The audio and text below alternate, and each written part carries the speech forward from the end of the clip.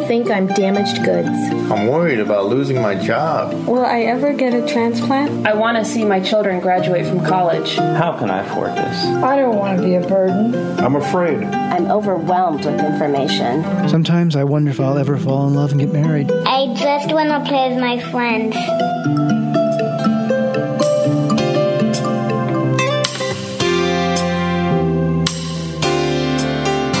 You're listening to Kidney Talk, streaming health, happiness, and hope to the renal community. With your hosts, Lori Hartwell and Stephen First. Well, welcome to another episode of Kidney Talk. We have Diane Wish, who's a registered nurse and a president and CEO of the Center for Dialysis Care in Cleveland, Ohio, and president-elect for the National Renal Administrators Association. Well, welcome to the show, Diane. My pleasure to be here. Well, you know, we have a huge change coming down the pike for people in the dialysis community, and they're going to change the payment system. Can you tell us a little bit about that change? Yes. As of January 1st of 2011, the dialysis facilities will be paid on what they call an expanded bundle. Right now, we have a smaller bundle, which is usually referred to as the composite rate, where a dialysis facility gets paid for everything involved in the dialysis treatment, except that there are some items that are now separately billable, such as labs and medications such as EPO, vitamin D, iron, and antibiotics. And as of January 1 of 2011, Medicare is going to pay one amount for all of those things all bundled together. So this is going to be a big change for the dialysis community. Does that mean that the patient will have to go to maybe just the dialysis facility to have their labs, or will they be able to have their labs drawn at multiple places? The way that the final rule came out, we think is very favorable for patients. And right now, the dialysis facility will be able to draw all the labs that are needed for a patient, because things that are not related to their end-stage renal disease can be coded specifically on the bill so that those would be separately billable by the lab on behalf of the patients. So the dialysis facility will not have to assume those costs that are not ESRD related. And the same will go for medication, because I understand there's some medications that are included and some medications that are not included. For in-center patients, what is included right now are oral medications that also have an IV equivalent. So if a physician wants to change a patient from an IV med to an oral med that is currently given in the facility, the dialysis facility will be responsible for that, would have to work out those arrangements. I have a feeling that there won't be too much of that conversion, because I think for a lot of reasons it works out best for the facility. If they can give it IV, they're going to continue to give it IV. Now, that is going to change in 2014, and at that point, a number of the oral medications that some of the patients get currently are reimbursed through Medicare Part D. Those will be included in an expanded bundle in 2014, but the details of that have not yet been determined.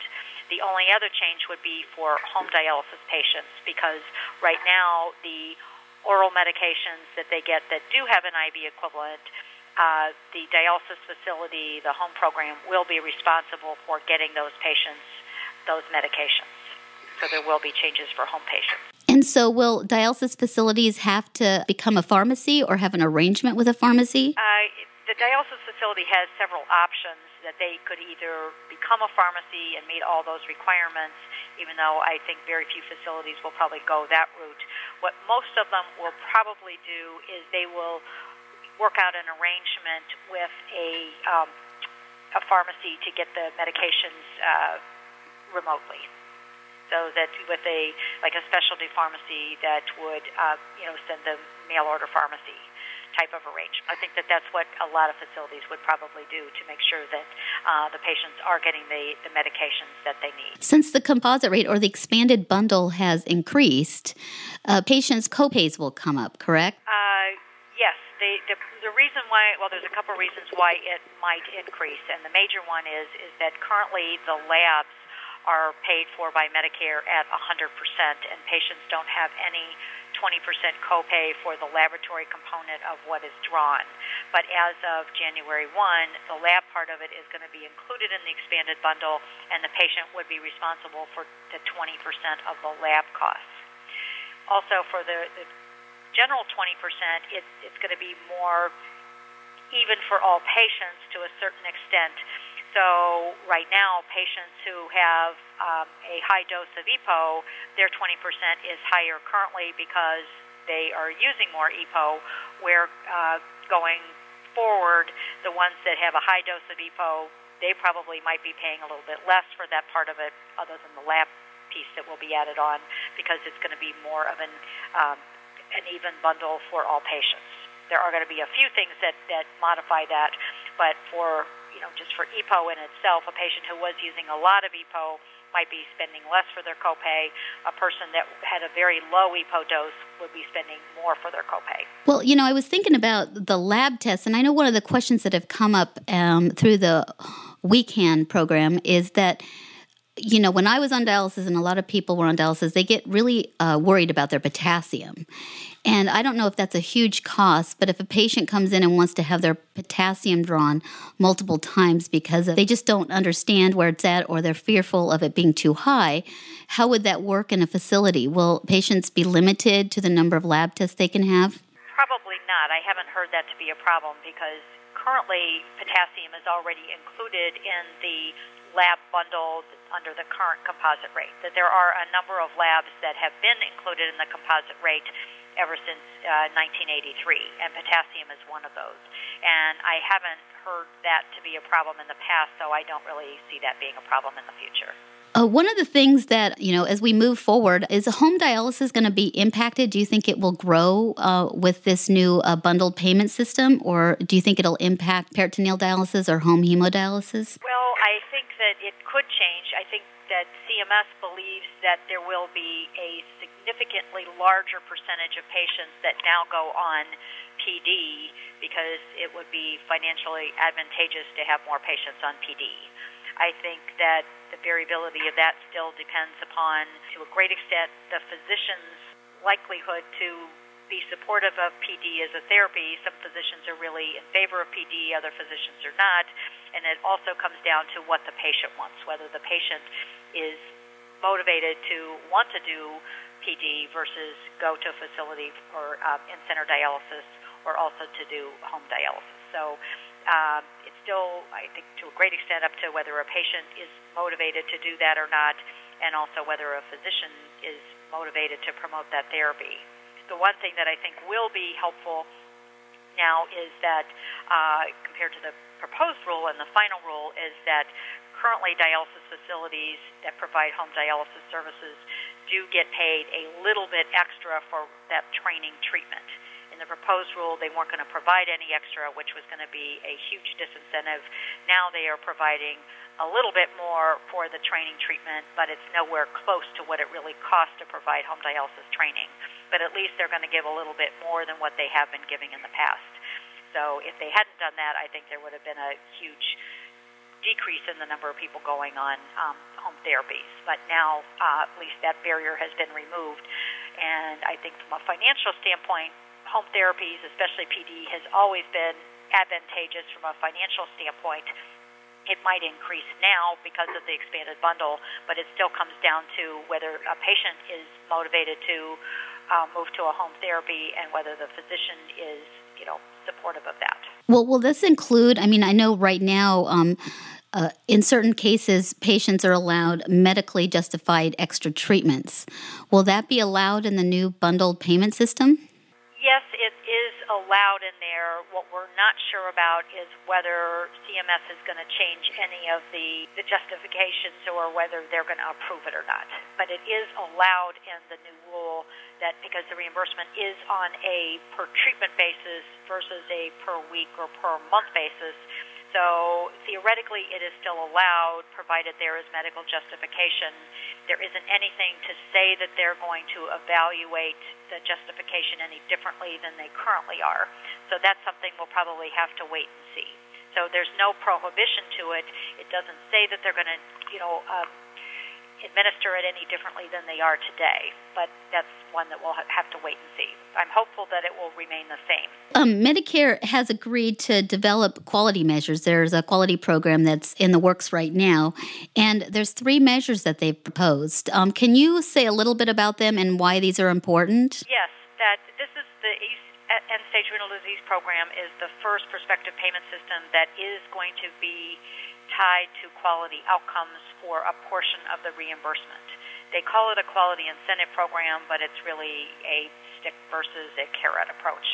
So this year they have decided to pick 3 quality indicators by kind of starting off simple. And they also need to make sure that they have the data gathered so that they can evaluate it. So those reasons, they're taking information that currently exists on the Medicare claims or the Medicare bills that facilities submit to CMS. For the first year, they're going to pick 2 indicators of anemia management and 1 for dialysis adequacy. So the 2 anemia indicators are hemoglobins less than 10 and hemoglobins greater than 12. And for the adequacy indicator, they're looking at URRs or urea reduction ratios and the percentage of patients greater than or equal to 65%. I think that CMS and everybody else in the world knows that KT over V is a much better indicator of adequacy than URR. However, CMS doesn't have any KT over V data. They only have URR data. Now, as of July 1 of 2010, facilities are now putting KT over Vs on the bill, so that I think in the future they will be moving to that. But right now they're looking at dialysis adequacy to make sure that patients are adequately dialyzed, and they're also concerned from an anemia standpoint that patients are getting enough EPO so that they're not being it's not being underutilized.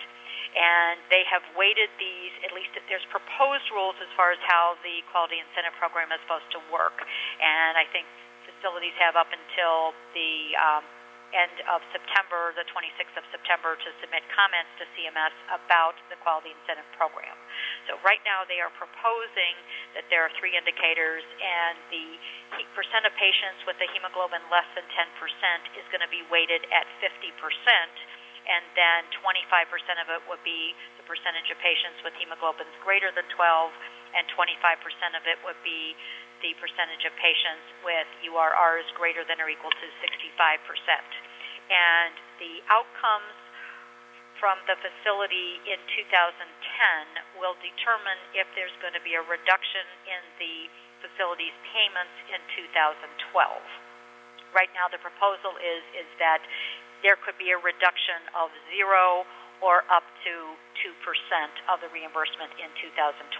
The idea is to collect the data in 2010, to analyze it and evaluate it in 2011, and then to impact the payment in 2012. Well, looking for the future, because quality is such a big, important part of this equation, the community's looking at future quality measures in addition to anemia and adequacy.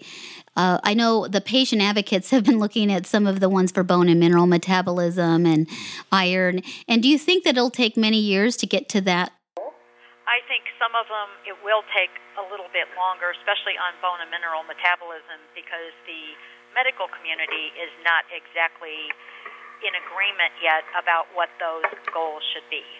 And there are different standards right now that KDOQI came up with some standards, and then there's another group, KDIGO, they have different standards. So there's still, until there is good agreement in the physician community about what the goals should be, I think it would be premature and imprudent to put financial disincentives in the facility reimbursement before the physicians agree on what the goals should be. I think that next year in 2011 there will be additional indicators. While we're not sure what those would be, it has to be a method by which they're collecting data, and as of July 1 of this year, facilities now are putting on the KT over V, like I mentioned. We also are including the access that was used by the patient on the last treatment of the month, be it a catheter, a graft, or a fistula. And we also need to include on the bills whether or not there was an access infection during the month.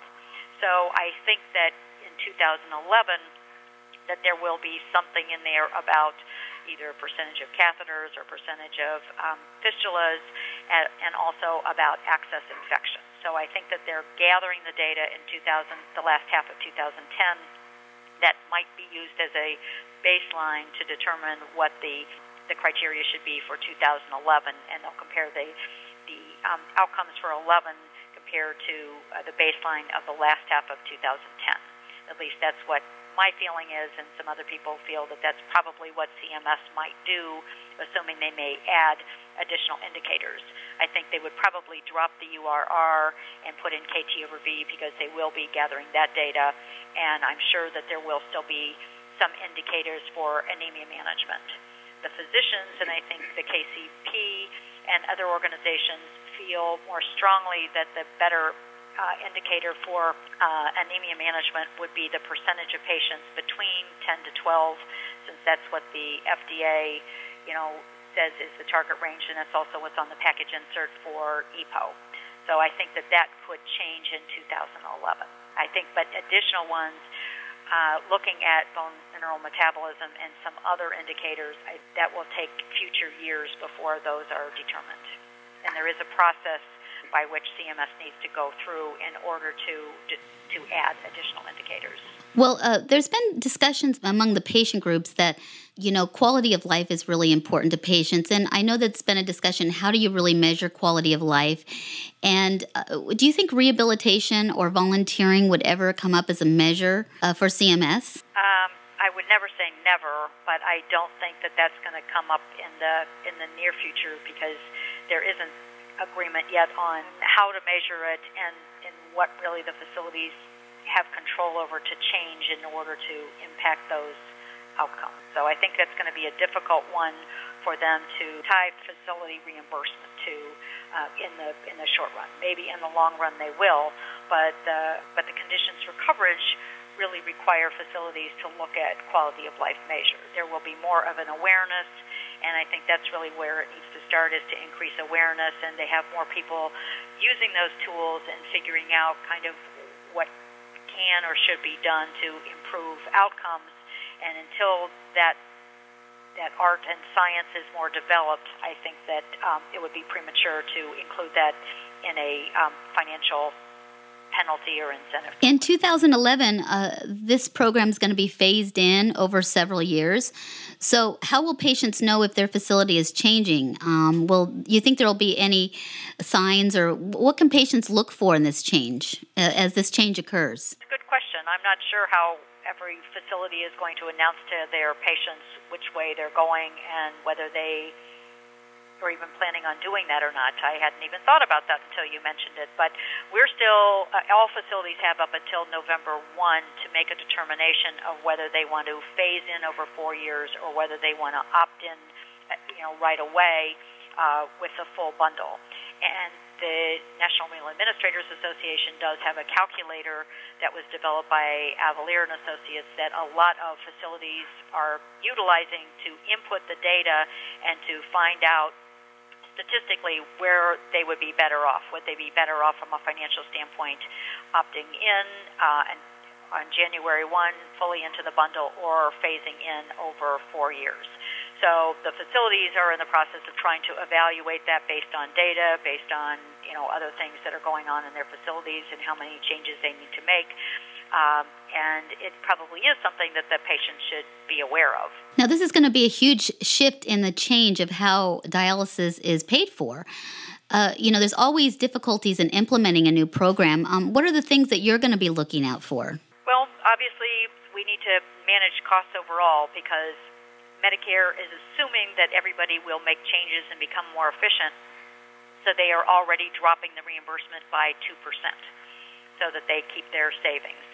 Then in the first year, based on Medicare's assumptions of how many facilities are going to opt in and phase in, they need it to be budget neutral, so they are taking off another 3.1% off of the reimbursement, which is over a $6 per treatment cut that everybody's going to get in year one. Everybody has to look at how we're going to cut costs in order to live within the new reimbursement system. I think that a lot of people, the main thing to look at as well is obviously the utilization of medications. And EPO is the prime medication that is used by facilities, and it depends on, what their current dose of EPO is and what kind of changes they need to make. In our facilities, we already have a fairly low dose of EPO for all of our patients and always have for many years, so I'm not sure how much lower it's even going to be in our facilities, but I know ours is significantly lower than kind of what the national average is. I think that before, when the range was 10 to 12, I think some facilities were targeting more on the high end, and now because of the reimbursement, but also because of the new information that's come out from the FDA and the black box warning and so forth, is that the challenge is to try to target it more on the low end, but to make sure that patients are getting enough EPO so that they don't need to have more transfusions. And that's really what the FDA is saying, that patients should get enough EPO to maintain their hemoglobin so that they don't need to be transfused. And that is primarily why Medicare is looking at the percentage of patients less than 10 and weighting that at 50% to make sure that the patients are getting enough EPO, but yet make sure that it's within the right range, but to make sure that facilities aren't decreasing the doses so much that you have a lot more patients that are below 10, and that then I think they will also be tracking blood transfusions. And they know what that data is, how many they've been paying for in the past, and to see whether or not that number increases. Well, that's going to be interesting because that can be difficult to do because patients' hemoglobin can fluctuate kind of a bit. So, that's true. It's not an easy thing to manage, especially within a very small, narrow range. And I know when we look at the range of patients that are below 10, most of the time they're not below 10 for a long period of time, that they're below 10, and then they're between 10 and 12, and then they're above 12, and then you want to change the dose, and then they start going lower, and they're in the range, and then they may dip below and above. So it's really hard to manage within a very small percent range between 10 and 12. It seems like it should be easier to do than it is. Plus, on top of it, then patients also they go in the hospital, they have surgeries and some other things that could impact what their hemoglobin is.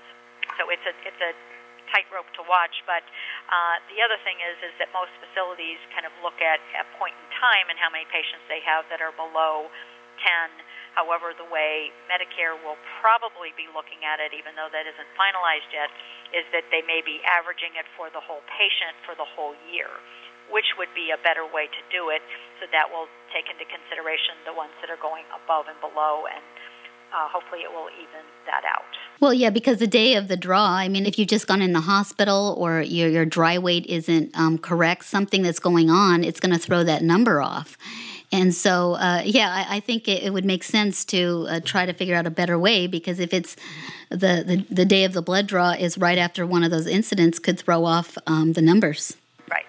So Medicare is going to be looking at it. Like if a patient is at a facility for all 12 months and they're not a new patient, there would be 12 values for them to look at and average. So it's a matter of, we're not sure how they're going to do it. Are they going to look at like all 12 values and average those? Are they going to look at a 3-month rolling average and look at what that is? We're not exactly sure how they're going to do it, and I know that I believe KCP and the physician groups have some recommendations that they're going to be putting forward to CMS on the quality improvement program at the end of the month that will look at better ways to more accurately determine what that facility's results are. Well, next year it sounds like everybody's going to have to be on their toes and be alert when the system changes, because sometimes things happen that you don't anticipate. And hopefully CMS will make changes if there's any negative reactions in the patient community. So it's a big change. And Diane, I thank you so much for sharing your wisdom on the final rule. And, the National Renal Administrators Association is working very hard, as well as Kidney Care Partners and the We Can Patient Advocacy Group of RSN. And if you want to get involved in learning more about the final rule and how things are going to change, contact RSN. Or if you're a professional, contact the National Renal Administrators Association. So I thank you, Diane, for participating. And I wish you the best of luck in this transition. And I look forward to seeing you at the next meeting. Thank you very much. Thank you, Diane. We can control our own destiny. We can take charge of our health and ask questions about our medical options. We can form partnerships with our healthcare team. We can take steps towards self-improvement. We can be sensitive to the impact of our disease on our family.